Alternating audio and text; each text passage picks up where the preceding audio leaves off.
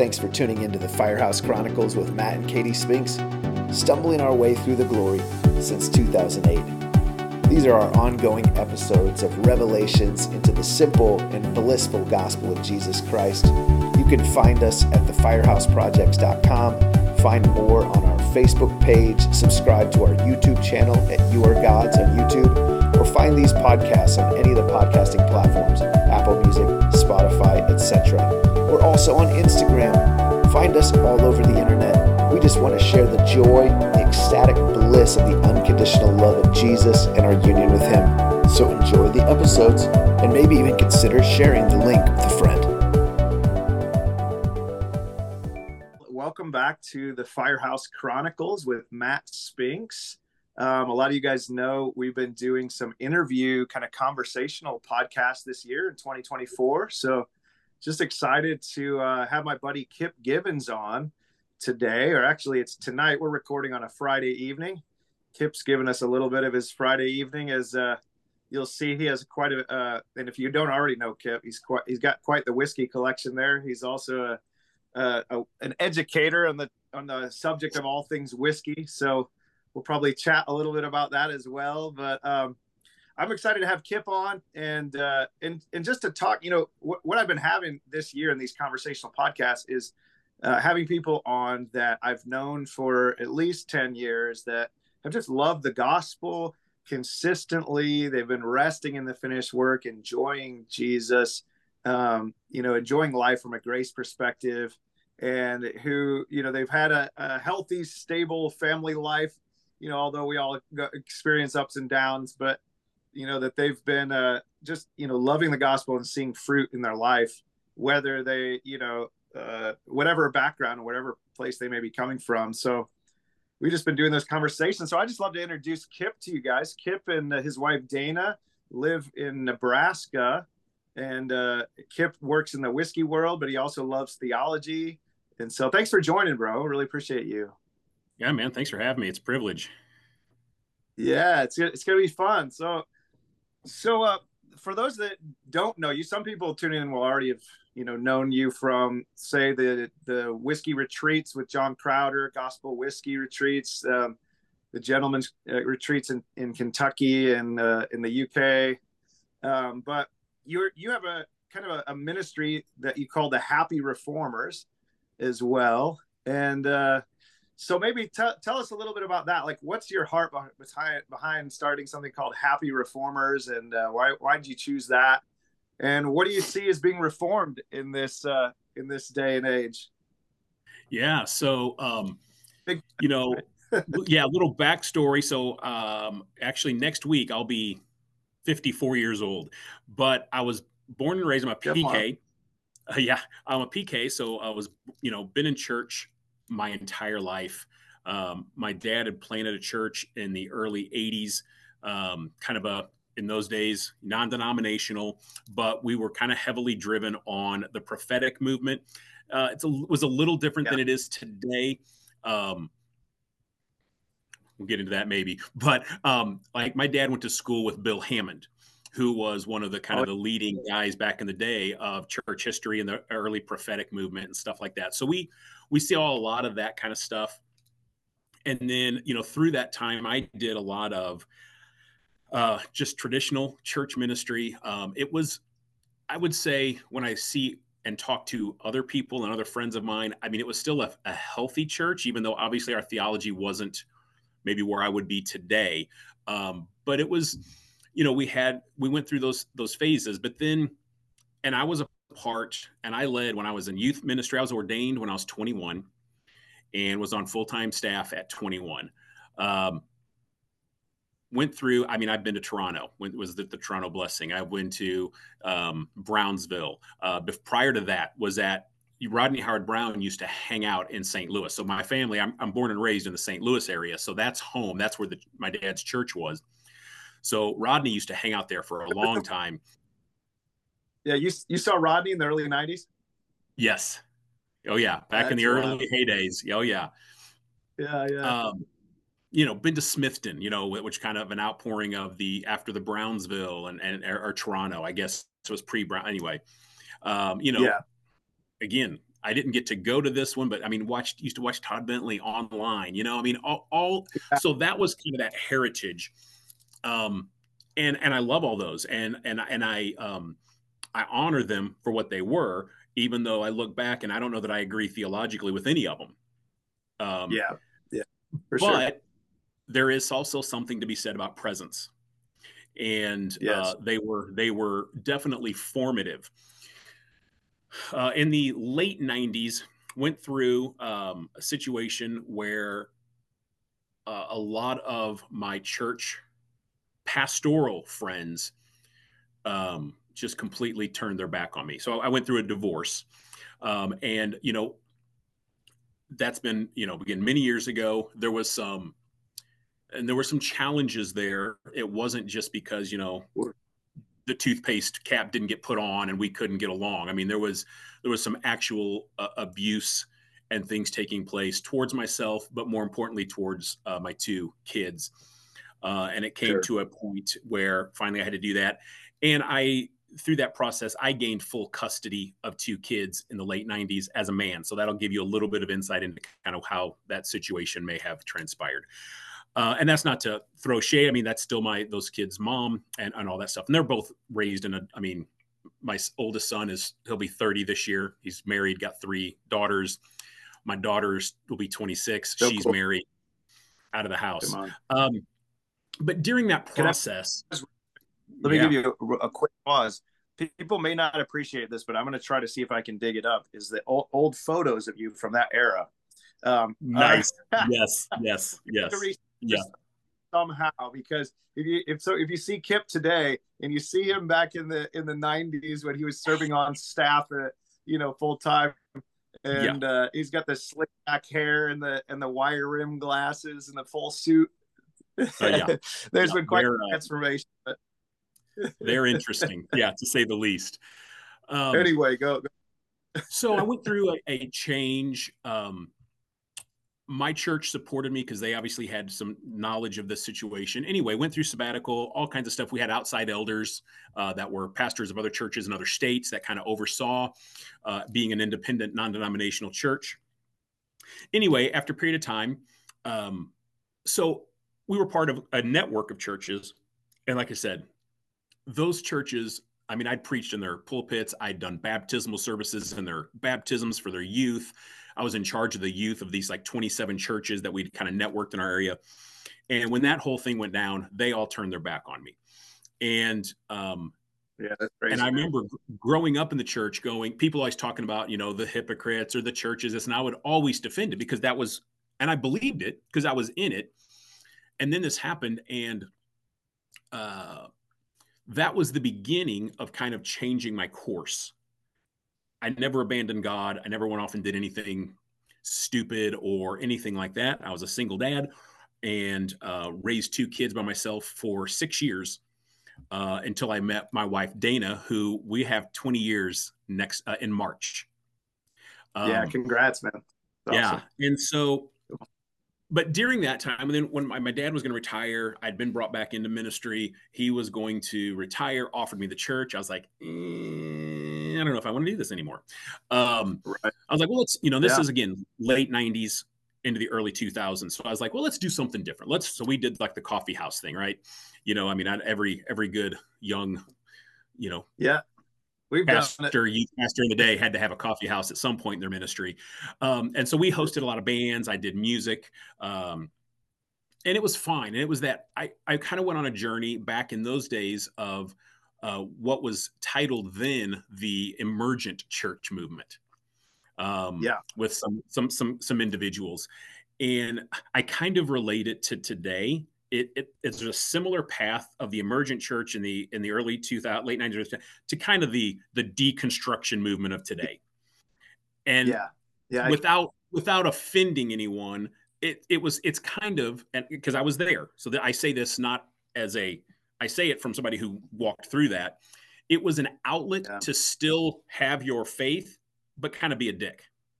Yeah. And just be critical and carry offense and look for the flaws, point out the flaws, talk about all the things that were wrong in the church because we were operating out of wound. Right. Um, So my wife, Dana, was here in Nebraska. She lived here. We met in St. Louis. One of the little side ventures. I kind of had some business stuff. I owned a tattoo shop for a few years, and she was doing an internship of all places at Joyce Meyer's Dream Center in St. Louis. And Oh, I didn't know that. That's wild. uh, and she walked into Yeah. the tattoo shop one night, and 6 months later, we were married. And like I said, that's been 20 years ago. But Yeah. her home church here in Nebraska was an Assembly of God church. He was the presbyter here in the state. They had just gotten tied into this group that I'd never heard of, because I'd kind of walked away from more of the charismatic style stuff because I was doing and it was this group called Bethel. I'd never heard of them, Oh, and so they were part of. They had Joaquin, who was at the time in charge of their healing rooms, who now has a church there in Austin, who's doing great yeah. things. And Joaquin's a great dude. Yeah. One of our mutual friends, Warren Sylvester, is actually leading worship for a conference there next week, with a guy by the name of Jeff Collins, who is also a friend of ours back here. So kind of some fun things there. But, right. Yeah. So that was the schedule, kind of like the end of this particular week. And Steve and Mel, the pastors, they're little short people. I mean, they're like 4'10". I mean, they're like little tiny people, not literally, but they're short, but fiery. And Melanie is like, I've seen this guy on YouTube. I heard something's going on. And if God's doing something, we need to be involved. So they were having him in on Monday and Tuesday prior to the Bethel team coming in that weekend. And they'd had the Bethel team in for a couple years already, every year. Well, this guy's name was John Crowder. And yeah. So I show up, my wife and I, the kids, and here's this guy. And this was back in the early days with the long goatee, the shaved head, kind of that, the New Mystics book, things of that nature. And I didn't know what to expect. I'd never heard of him, didn't have anything of you. I mean, I didn't know, but I was so out of the loop from what the experiences, the charismatic or supernatural or any of that kind of stuff. I had kind of just stepped away because I'd become kind of cynical towards just a general sense of things. And as soon as he gets up, so they sang a song at the end of the worship set, and it was a popular song at the time, and it was by somebody from IHOP. And first thing he does is he gets up and he's like, listen, that song is horrible theology. Because it was about this, distance and delay, groaning and longing and all this kind of stuff. And I'm like, who is this guy? Anyway, I just connected. And then he praying for people, and he's doing, and all of a sudden what actually happened with that encounter was that there was something on the inside that stirred me again. Come on. And I'm not saying that the supernatural in and of itself is the gospel. I'm not saying we seek experience, but I believe that is absolutely 100% part of the gospel and part of our experience in salvation. And again, like I said, I've been to I grew up in that Rodney Howard-Browne and the all those movements, revivals, whatever you want to call them. And I'm sitting there in that meeting, those two meetings, and I was like, my spirit was like, you remember this? Do you remember? Yeah. This is home. This is home. Come on. And so, and then, later that week, Joaquin was there, obviously lots of healings and stuff like that. That was their kind of, and it all of a sudden, it shifted my paradigm once again, but not back just to the old mentality. I was caught by, this is home. This is real. This experience has legs to it. Now I need to find the legs. Yeah. That's good. Got to know John, started watching your early Firehouse Chronicles when you were sitting on the couch, back in the day. It was just 2008, ish or something like that. Anyway, so that put me on a journey. We did a church plant. It's more of a house church. So I was doing it, and I said, so the Happy Reformers, that's a really long answer to come back all the way full circle to the Happy Reformers.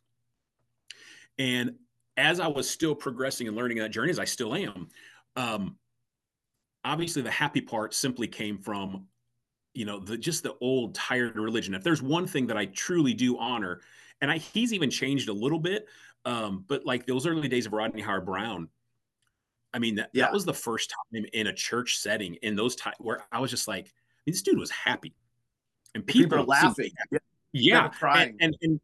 I don't, I don't care about, oh, some people were probably faking or probably. I mean, whatever. But there was Like, genuineness yeah. there as well. And I was like happy. And so I started to, and then this one verse, First Timothy 1:11 in the Rotherham translation says, proclaiming the glad message of the happy God. I was Come like, on. ooh, that's good. So the happy thing, I wanted to put in there because I was like, man, this is so many people view church and religion and all those things as just this, got to do the rules, got to follow all the, Yeah. it's the list of don'ts and all this kind of stuff. And I was like, man, there's so much more to the gospel, to this experience Yeah. than that. And it's actually, I've come to give you life and give you that more abundantly. Not just abundantly, Yes. but more abundantly, beyond what you can ask or think. Take a moment and just get out of your head for a moment and think the most outrageous thoughts you can about a good God. Yeah. And it Yes. doesn't even come close to what he actually is.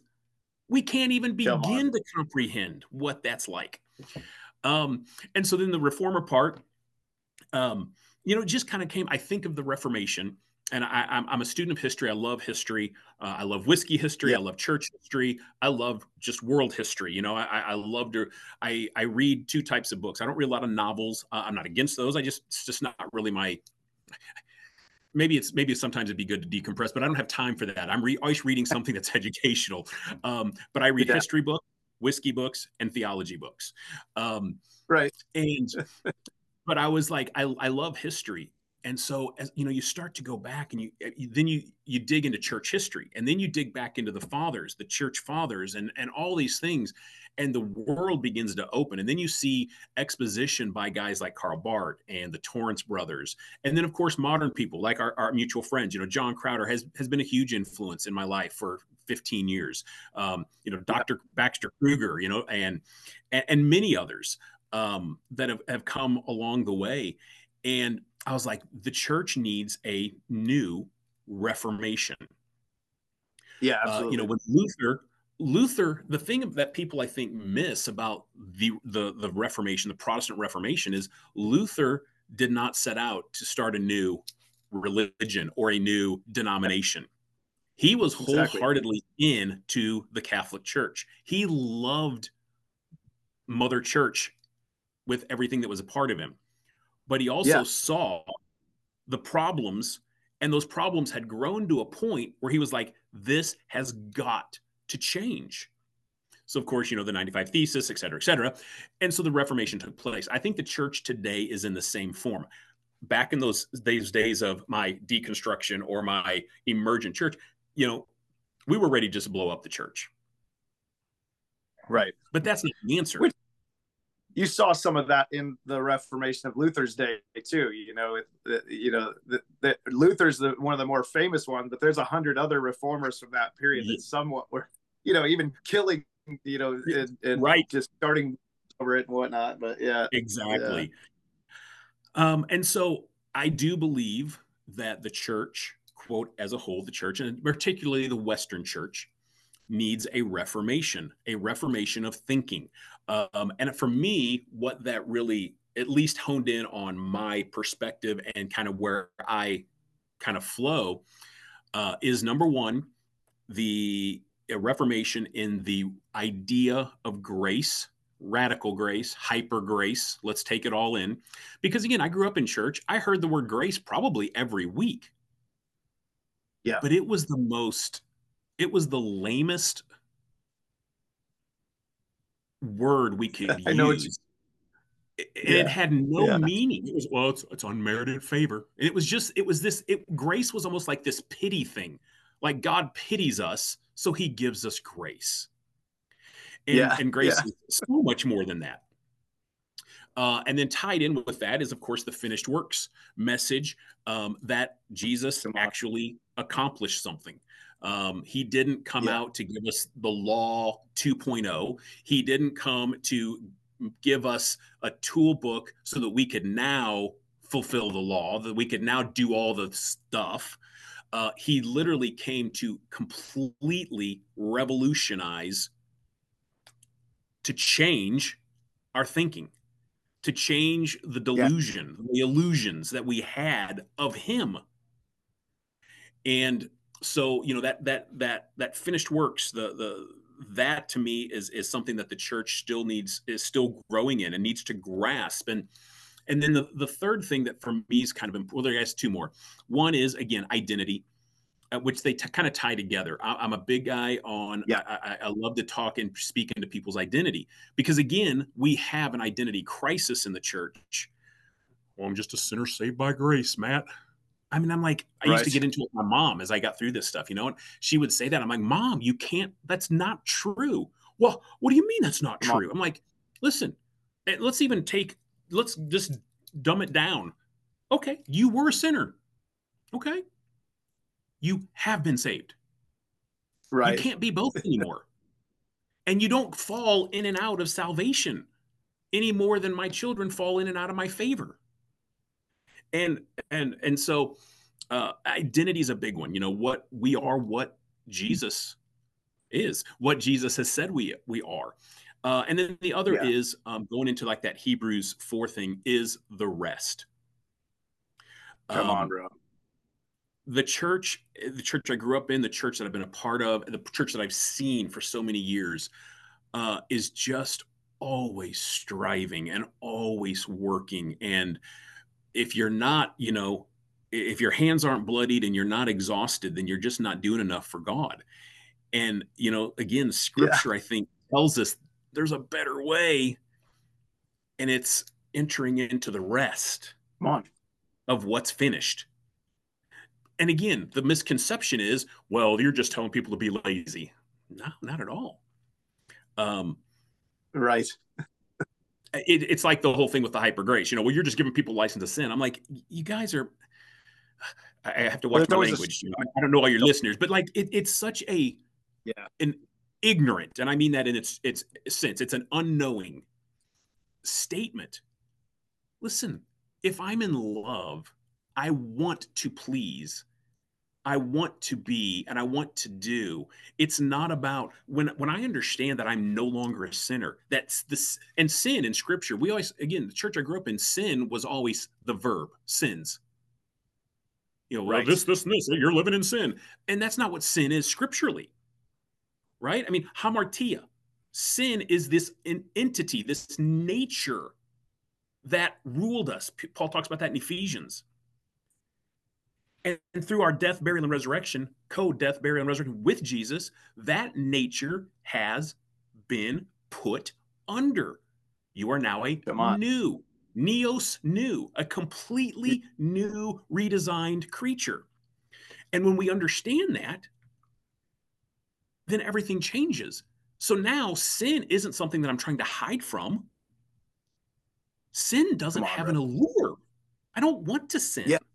What does sin have that the presence of Jesus doesn't have? It's Come on. it's a weak alternative. Exactly. And the same thing with Love it. rest. Because I'm not striving, I'm actually free to do the work because I'm not focused on the work. It's a natural result of who I am. If Yeah. I find a new whiskey that I like, and it's brand new and Yeah. nobody's heard of it, what am I going to do? Am I going to hide it, or am I going to tell people, hey, have you heard about this? Hey, have you heard about Yeah. this? Oh, you Exactly. should try it. It's really good. It's Come the on, same thing. I'm not dude. a That's it. salesman for them, but I'm doing it naturally because I've found something that I'm like, oh, this is really good. You should try this. And it's the same thing when it comes to evangelism or those works. We do it not because we feel like we're trying to check off some list any longer, because it's just the natural outflow of who we are. I understand the goodness of God. I want to invite people to participate into that because it is beyond understanding. I'm not trying to get Yeah. them to say a prayer or come to my church or do any of those things. I'm just like, have you heard Come on, that you're bro. included, That's it. that you're there? So Yes. Oh well, you're Long. speaking my language, man. As you know. There you go. What are you drinking there? I'm actually drinking. This has been Holiday. They're out of Missouri, outside of Kansas City. They're fairly newer whiskey brand, but all they do is bottled and bond stuff, and it's phenomenal. It's really good. And he demonstrates the word right there. That's right. Exactly. No, it's cool, man. I mean, obviously, you're speaking my language. These are things, and I'm so thankful that there's more and more folks just firstly enjoying it, and then Right. speaking that, sharing that, because a reformation like this it takes a while. It takes a lot of teamwork and just people that are I mean in one sense it is effortless because once you see it you can't unsee it, and the truth is more powerful than the lies. Right. But there's still a lot of resistance towards this, and I think almost everything you said, there's theological books written through church history that, I mean, some would support what you're saying, especially from the early church. You read Athanasius and Right. Irenaeus, and you get bogged down in especially in the last 1,000 years of church history, there's just reams of theological writing on, you are a sinner, you're by nature unclean, like Right. you know Right. it's all about even though the Reformation, as Capon said, is when men went blind, staggering drunk at the fact that we were home before we started, and that it was grace Exactly. from I God. got that quote pulled up right here. Yeah, Come on. exactly. Yeah. Yeah, but it's like you said, our definition of grace has been this very stale, kind of stoic theological term. And I think a lot of times it's just because we never saw it demonstrated in a way. It's like so many of our concepts of God have been reserved for these high church, very separate from everyday life type of scenarios. And, what I love, you're sharing about the rest, for example, what a lot of us in church just never, we just failed to see for so many years, is that what if God just wants us to enjoy our life with our family and our kids, and just enjoying a beautiful, blessed life where it Yep. isn't about all of these things that we're like paranoid that we're not doing enough, Right. and Right. so it's just hard to see a few people getting this message and living in rest with their family, and they're not like all stressed out, and they're the sin issues are getting resolved. It's like you have a different grid for what grace could even be, Right. and there's a picture that and so that's why I'm thankful too, to just even to keep having conversations with guys like you, because I've been to your house and I've seen you how you live with your family, and just that you're enjoying your life, and yeah, you have all these whiskeys, but you're not hammered drunk every night and avoiding Right. your family, and it's like you've found this integrated life filled with just the simple joys that I think we all know that that's it resonates real easily with people, but Yeah. somehow in the milieu of church, that we've lost that so many times for this 100, even if you don't think of it as commandments, but just these 100 busy things that we're supposed to be doing, Right. instead of just an integrated normal everyday life, enjoying God and enjoying the people around us. So yeah, there's a context to it, and Right. the Well, and I think restful life is part of it. one for me, I think one of the paradigm shifts that happened during this journey for me,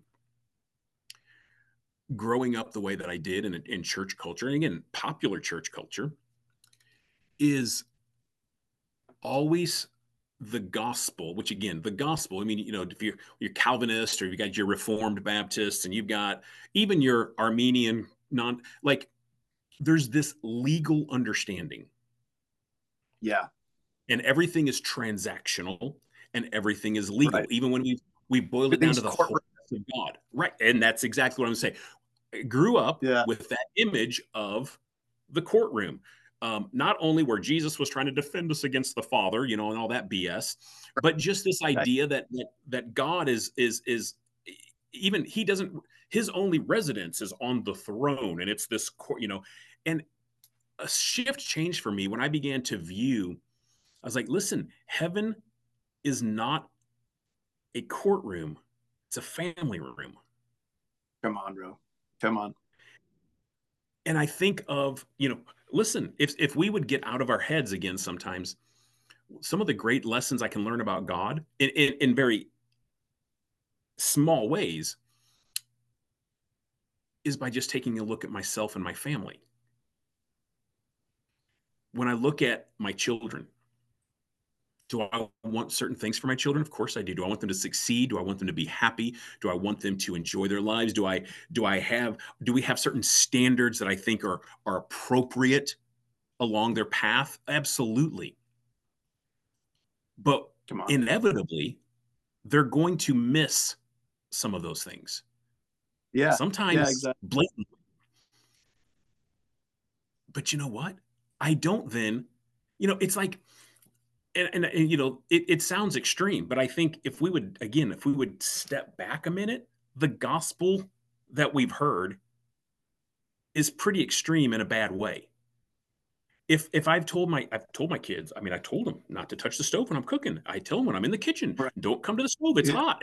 Don't do it. I'm telling you, this is a command. Don't do that. And then when my child comes up and touches the stove, if we present that as the God that we were taught, then all of a sudden the child comes up, touches the stove, hurts themselves because there is a consequence to an action that Come God on. then all of a sudden turns his back and said, I told you not to do that. And until you tell me you're Right. sorry, you're going to sit there and your fingers are going to burn off. I mean, how Right. Even ludicrous more. I'm gonna is burn you even more on there. that? Yeah. Right. I know. Like, We just haven't thought through a lot of this stuff, honestly. right. Yeah. Well, that just, and that's that, God is holy. He can't look upon sin. Like sin somehow is greater than God or if God is the author, the creator and sustainer of all things, then all of those things come under his submission. There's no thing Come on. greater. We know Yes. that there is no such thing as darkness. It is simply the absence of light. Yes. We know that we talk about sin and we talk about disobedience. We know those things. Listen, we can disobey. I get it. I've disobeyed. I still disobey sometimes. It's less and less all the time. But there are moments you whatever you don't follow that Yeah. leading and whatever that's disobeying in my opinion. Yeah. But at the same time, none of that stuff carries the weight that we thought it did. The Father has invited us into the family room to jump up on his lap, or maybe Come on. to use maybe just to sit and play a game or watch TV, and maybe we're not even worshiping God or doing, but Right. there's that union, there's that togetherness, because the family room is relational. And I think Come on. even though the church we've grown up talking about, we're not talking about religion, even the religious people. I'm talking about religion, I'm talking about a relationship with God. I don't know that it's Yeah. kind of like the Here Princess are the Bride. 10 You steps. keep using that Like, word, but I don't think you know what that word means. yeah.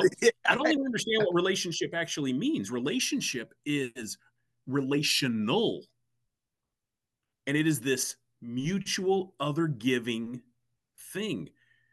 And I think Baxter has one that kind of, I think, the first person that I read and then have heard, but this idea of being invited into the triune family of God, the dance, the walk, right?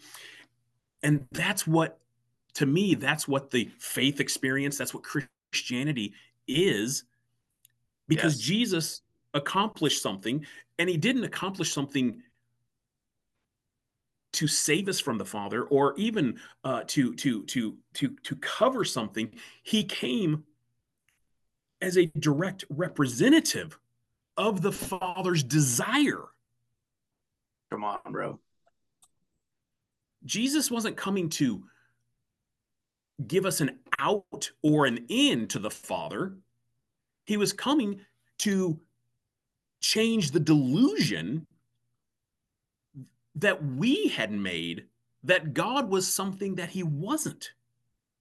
Yes. And he came to show us, I am showing you what the Father is like. Again, nobody's seen the Father except me.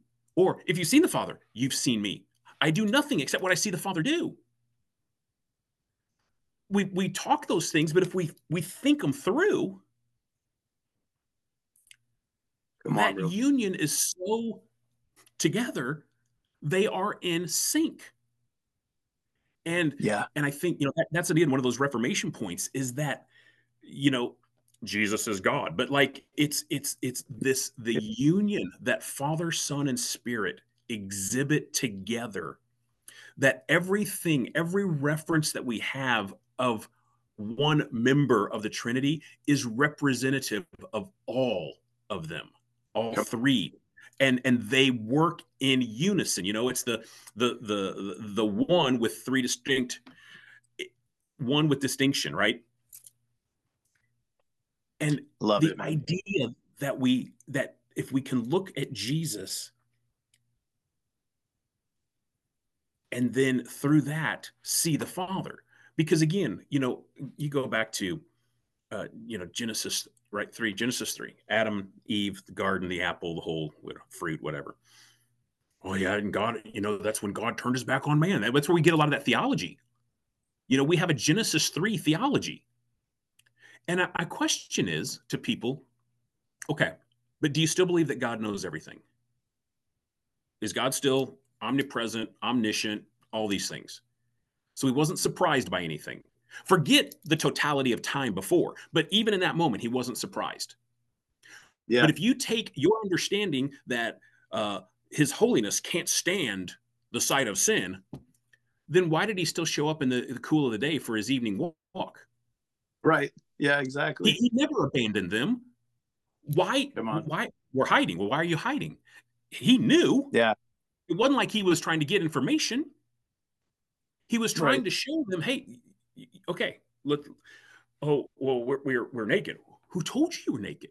Like, Come, this whole thing of the tree of the knowledge of good and evil is something that we weren't to participate in, partake of, because that's really the result of where we live today. All of that. And he never yeah. abandoned them. Paul says Come, that we were enemies of God in our minds. We weren't actual that's it. enemies of God. We've never been the enemy of God. Just Come on. like my children can never be my enemy, regardless of what they do. We've never been the enemies of God. What we've done is we've created an image of God in our head and built walls and made Yeah. a God in our own, yes, our own image, but we've made God out of our own weakness, our own fears, our own inabilities, our own frailties. And we projected this image and decided that that was God because we felt that about ourselves. Come And on, man. Jesus came to do away with that, to change our thinking that we've always been the beloved. So You know, good. So the prodigal didn't get forgiveness when he came back on the ranch. In exactly, man. fact, I would argue that the father, forgiveness never even crossed the father's mind. Yeah. He was never offended to begin with. Exactly. Um, so yeah, I don't No, I love know. I think you are touching on some of the keys, bro, of just what you know, unconditional love is a lot of what you're talking about. If God really is love, we've had so many twisted pictures of that, and we're like, well, God's ways are higher than our ways, and so therefore we define God's love in some way worse than the Right. love of a father to a child, and so even in our holiness definitions, I love how Baxter says holiness is meant to be a relational word. When they're saying holy, holy, holy, it says they're staring into each other's eyes and Right. enjoying relation. Now we through Christ are participating in that relationship that of the God that never left us and that never will leave us. And even though there are a lot of scriptures that we don't yet understand, or we haven't been able to synthesize, or maybe we've been taught poorly. Sometimes the translation's just straight up poorly, although I'm not one of those guys that believes the scriptures all lost to translation. I think the important things have been preserved there, but Sure. we've just misinterpreted for so long that our view of salvation is a courtroom, and our view of God is primarily as judge, and our view of holiness is about rules. And so it really is refreshing, man, to come back to something that I think does, he's put eternity in our hearts. It resonates when you start to share this. It resonates, though people can't quite explain it. Maybe you haven't been able to get your theological ducks in a row yet, but your heart knows God is love, and that love can't do abandonment. And that, if we're in a family, we're supposed to be healthy, not easily offended, and so these are powerful things. We talk about being like God, right? I mean, at the church, I just want to be like God. I want to be like Jesus. I want to be like God, right? Because we have the verses, be holy as I am holy, be perfect, all these things. And we even though I think we've translated those poorly. But here's the thing. It's this cycle. When we don't have relationship, all we have is this mental assent to something. So if we primarily think that God is a judge, guess what comes out of us? Judgment. Absolutely. Exactly. Yes. Come on. Yeah. And when we begin to change and realize that Father, Son, and Spirit have together combined through the act of Jesus to reconcile the cosmos to himself, and that there is nothing but love, when we begin to start to fathom that, then all of a sudden we begin to view things, look at people all through that lens. Yes. And again, goes back to the rest. All of a sudden, we're not striving for something. We're not trying to produce. We're just being imitators of God. Come on. So good. It's so good, man. Yeah. I appreciate it, man. And I think you mentioned earlier about deconstruction, and it's interesting that you were a part of the emergent kind of scene back in those early days, because it's funny. Obviously, there's nothing new under the sun. This is what's been happening over and over. So many cycles repeat themselves, and it's funny. What I've found in a lot of deconstruction groups is like there's kind of two ways you can go with it. There's probably more than that, but there's some that end up getting angry about it, and just then, like you said, wanting to burn everything down. And honestly, there is some anger when you've been lied to for so long, Sure. But then I think there's another side that's just genuinely like saying, you know what, this stuff just doesn't work. And either way, I've grown to appreciate it, because, and like all of us, in a way, that is kind of a reformation. The thing is if you just don't like stop and kind of, I mean, there's got to be hope, right? And there's got to be something better. It's like there's so many folks that love to watch the game, but are you actually in the game, like making changes? It's like we all like to be the armchair quarterback that says what everybody's doing wrong, but then, okay, buddy, but like if you just saying the whole world sucks and the whole church sucks and let's give up on it. And I think some people do end up that way, and maybe that's where they're going to be for a season or for some time.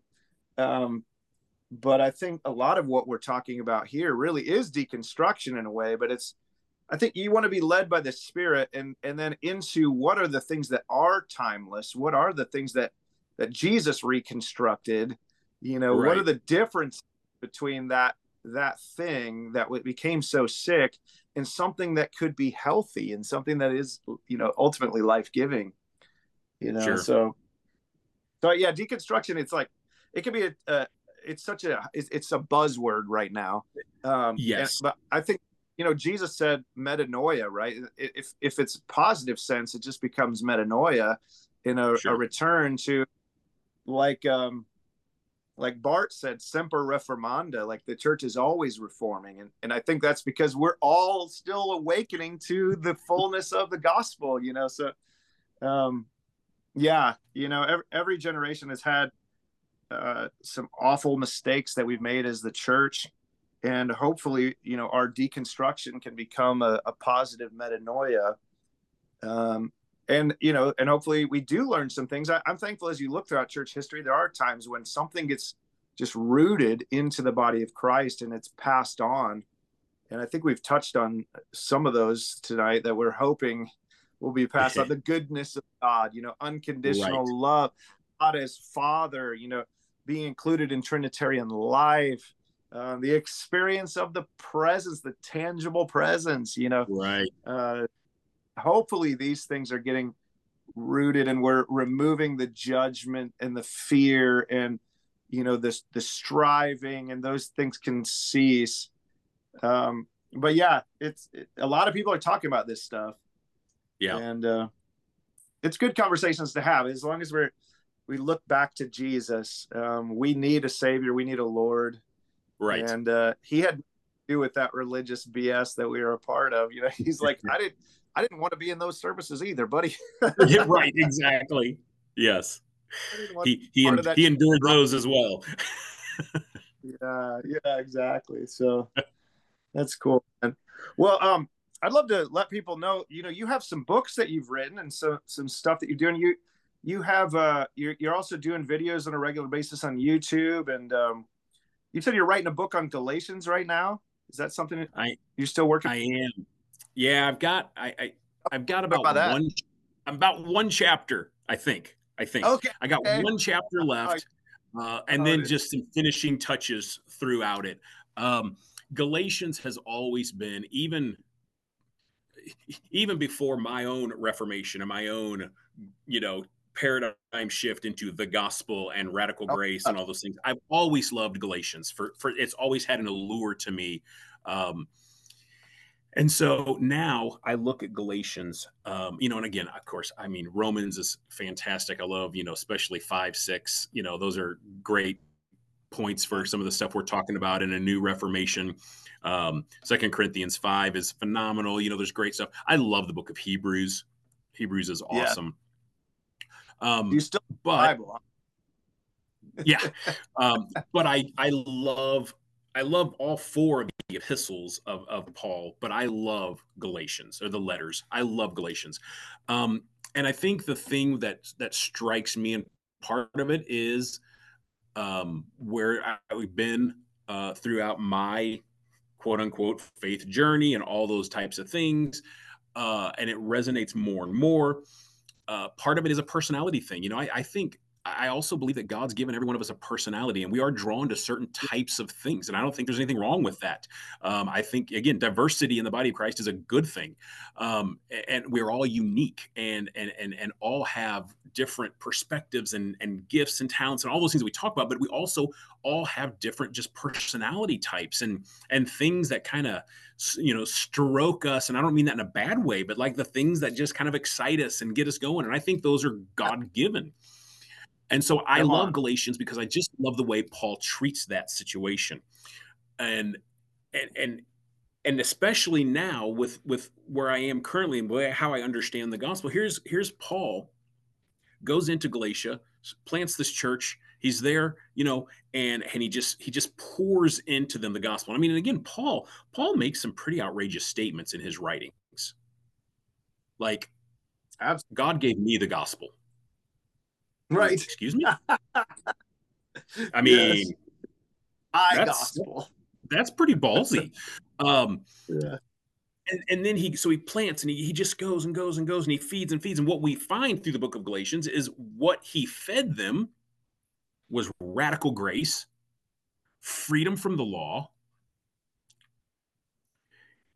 Come on. and all of a sudden he goes away, and depending on some of the narratives that one believes. I mean, some people can cite some historical evidence. There's, various things. My personal belief, I'm not going to die on this hill, but I do believe that, once he left, that some of the law guys from Jerusalem did come in and follow after him, and were sowing Yeah. discord, and were trying to upend again this radical message. And the reason it was radical, number one, because obviously it was talking about the goodness of God and that God had done everything, but it also upended their system. Yeah. And so when Paul writes back to the Galatians, and from what we gather historically, in all of the New Testament, Galatians was the first book of what we have in the canon of the scriptures, the first book written. And it was definitely Paul. So even the synoptic gospels, Matthew, Mark, Luke, and John, all proceeded from or after Paul's early letters. And we know that Luke was a scribe for Paul. We know that John Mark traveled with him for a while. So there's, all of these things. Anyway, but he writes back and he's going, you foolish, you stupid Galatians. Who Yeah. has bewitched you? Who has already caused you to turn from the gospel that you received, and is trying to Yes. again put you into bondage? And I love that, and I feel that on many levels. And so it's kind of a weird But thing. that, Say that again. nothing like that happens today, Right, right. And so this book that I'm writing, the tentative title, we'll see what they say when I, get to kind of do it, if they don't think it's good, because sometimes I'm not the most creative when it comes to that kind of stuff. But it's my working title is Letter to a Bewitched Church. Come on. And it's I kind of love a it. commentary, but not a commentary in the sense of like, an Adam Clark commentary, but it's basically me going through the book of Galatians and then tying in scriptures and stuff, but kind of going somewhat verse by, not really, but kind of just going in a chronological order, and just discussing some of those elements. And you get obviously Sounds fun. the bewitchment, you get the law and grace heavy, going into Abraham, going into the realm of the school teacher, and the inheritance, and all these things that have huge impacts on what we believe about the gospel. And then of course, you come through all that, again, you were set free. Why? For some elevated, high, super spiritual reason? No, you were set Right. free for freedom's sake. And then Yes. of course you get into obviously caring for your brother, and those types of things, and then what we call the fruit of the spirit. Yeah. And again, the fruit of the spirit is not like when I was growing up. I've heard sermons on the fruit of the spirit where it's almost like you were, pardon the crudeness, but like you're sitting on the toilet, exactly, and you're like trying to push one out, like I gotta have more love, I've got to have more, all this, and it's like, no, it's fruit. Yeah. the, Come the the on. apple tree doesn't strive to produce apples. Yeah. It just Yeah. does. But It's it's a made for. byproduct of what it is. And the fruit of the Spirit means that these are all what the Spirit operates in, and it's what we are. Yeah. And Come so, on. so I'm Love. hoping, and I know you've done some writing, and I was hoping to have it done before the end of the year, but it didn't happen, and so we're on track. But yeah, I'm hoping to get it out, the first part of this year, maybe, at least by mid-year. No, I'm excited, bro, because I think that it's especially, poignant that your ministry is called the Happy Reformers, writing on Galatians, because it's like, I think that's probably the most relevant as far as kind of where the church seems to be at in so many ways. That somebody's Right. listening to this podcast, you're like not quite sure about what we're talking about, just read the book of Galatians. I mean, it's in there. Right. There's so many ways that we thought we already understood grace and the gospel, but you read the book of Galatians and you're like, wait, maybe Paul would be like rebuking the entire church today to wake up to the fact that, Right. it doesn't depend on us. I think, and that's just, it really is one of the most liberating realities. And it's so refreshing. And it's what helps you to live an integrated life, because if you've actually already been set free, now you can pay attention to just your family, your job, even your hobbies. You can actually give yourself to, the things that you were too worried about religious stuff before, Yeah. and I think that's, we see all the ministry burnout. We see all the, the family issues at home from religious people. And well, it's because their time and attention was always focused on chasing this invisible carrot, and Right. they didn't. Yeah. They've already been set free. You've already been made whole. So you already have that carrot. What do you do when you already got it? Right. So, right. Yeah. Excited, bro.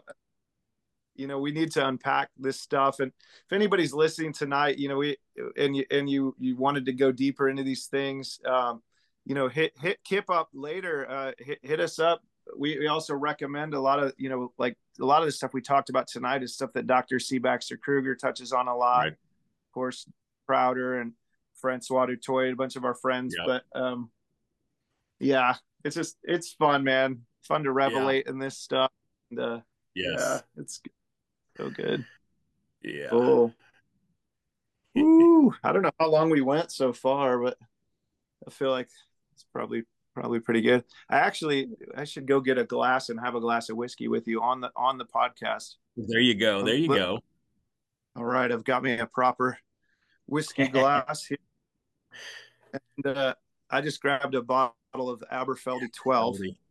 Nice. Which it's not a crazy good one, but it's an everyday kind of drinker. That's right. I like That's the Highland Scotch. Yeah. Go with your recommendation. Yep. Yeah. What are you drinking again tonight? The Holiday bottled in bond bourbon. Bottled in bond. That's going to be hot. Yeah. So it's 100 proof, and I think this one is 6 years. Nice. Yep. Well, this is 12, but in Scotland they have to do it a bit longer, don't they? Because yeah. So I tell people, I think one of the things that and I love Scotch, and over been drinking whiskey for 30 years. Scotch was where I started, because American whiskey in that day wasn't what it is today by any means. So I'm still a huge fan of Scotch whiskey, even though I deal more in American whiskey kind of with my livelihood. You live in America. That's right. But I always try to educate people, and it's not a slam on Scotch at all. 'Cause again, I love Scotch, and I'm actually Scot heritage. So like I'm all in, but people are just like, well, some people are like, well, Scotch is better because it's aged longer, or they take that, if American whiskey, the longer it's aged, the better it is. Cause I mean, look at what Scotch does. And I'm like, there's some truth to that, but it's not a rule. Because in America, we have to go into new barrels, new charred oak barrels. Scotland doesn't. Scotland goes into used barrels. And so I tell people the example of like coffee. Let's say you just have an old, Black & Decker, Mr. Coffee Maker, right? The old, just put the grounds in and pour the dump and it just drips, a drip maker. And at least hopefully you're making it properly and you can't see through it. But, you get a nice cup of coffee. Well, let's say you drink the whole pot and you still want some more, but you're cheap, or lazy or whatever. And so instead of dumping the grounds and redoing it, you just fill the carafe with water, dump it back in, and run it through those same grounds. Yeah. Technically, that's still coffee, but the color difference between those two is going to be drastically different. The strength content is going to be drastically different, because the first use gets more out of it. Now, if I took the second one and I redid it, threw it again, even though it would be a third time, but it would still had some of that. There's all sorts of nuances. So, on a good bottle of Scotch, probably like your Aberfeldy there, they'll say two things: a good bottle of single malt, non-chill filtered, no color added. Yeah. The reason is Yep. legally in Scotland, they can add up to it's 0.02% of E150 caramel coloring. The reason they're allowed to by law is because even a 12, 15, 20-year Scotch can still have less color than a 4, 6-year-old bourbon because it's going into used barrels. And so a lot of Ah, those distillers are said one of the reasons they highlight no color added is because they're letting people know that even though we're allowed to by law, we're not. I can put a 4-year-old bourbon against my 12-year Macallan, and the bourbon's got more color to it, even though it's a third of the age. It doesn't I'm not This is not an argument for better or worse. It's no. just So you're saying it it's just because the Scotch barrels were used. correct. Yeah. There Yep. you go. But you're not And again, saying that my Aberfeldy, you're not saying my Aberfeldy is like a second round coffee grounds. no, that's just an example on the color and the um I got an analogy, but good stuff. Well, if anybody's watching and you want to know more about whiskey, you can look up Kip's stuff. He just wrote a book. Sweet drams are made of these, right? Is that the? yes. I actually have your book somewhere, but yes, that's educational history, man. I learned something every time. That was something I didn't know. What you just shared there, so it's Yeah. cool, man. And you Well, and the have fun like a part channel. about that, oops, sorry. I was going to say the Oh, fun you have a part about channel. the whiskey book. Yeah. Yeah, so the fun part about the whiskey, I'll just kind of I'm not very good at this, but I'll give a plug, is even though it's about whiskey, it's really about history. So it's not about brands and stuff like that necessarily. It's a history book. So I'm Right. a history buff. But the other thing is some of my personal story and definitely my faith walk are integrated into the entire thing. There's gospel there. Yeah. Um, Yeah. because that's who Exactly. I am. Because they're not. It's not like there's not two parts of me. Yes. I It's like not your whiskey, but I secret also like Jesus, and so to me they go together. And if I'm doing a sauce. podcast or if I'm behind a pulpit, I may talk about a whiskey and a cigar. But when I'm giving a tour to a bunch of people at the distillery, I'm going to talk about God. It just happens. Yeah. That's just the way it is. So that's kind of one of the unique things I like about the book is that my story and the faith is kind of there, and there's some gospel presented to in there. But anyway, yeah.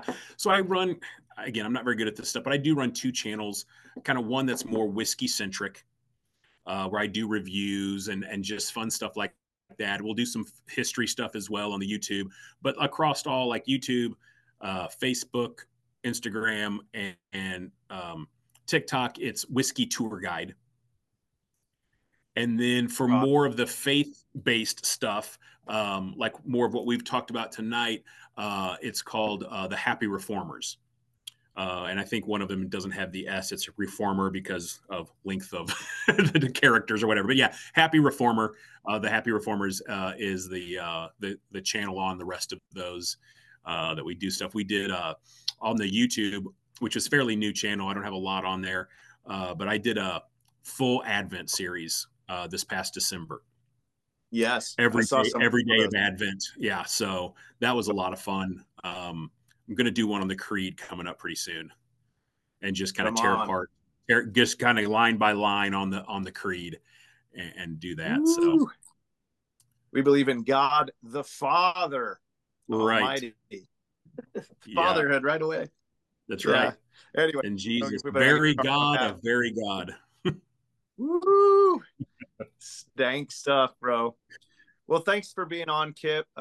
Really Yeah, fun, man. Anytime hang out, anytime we talk, and look forward to the next time we're together. I hope folks will look up some of your stuff, find you on the interwebs, or go out and visit you. It's in Nebraska there, man. That'd be fun. yeah, But yeah, middle of nowhere. again, bro.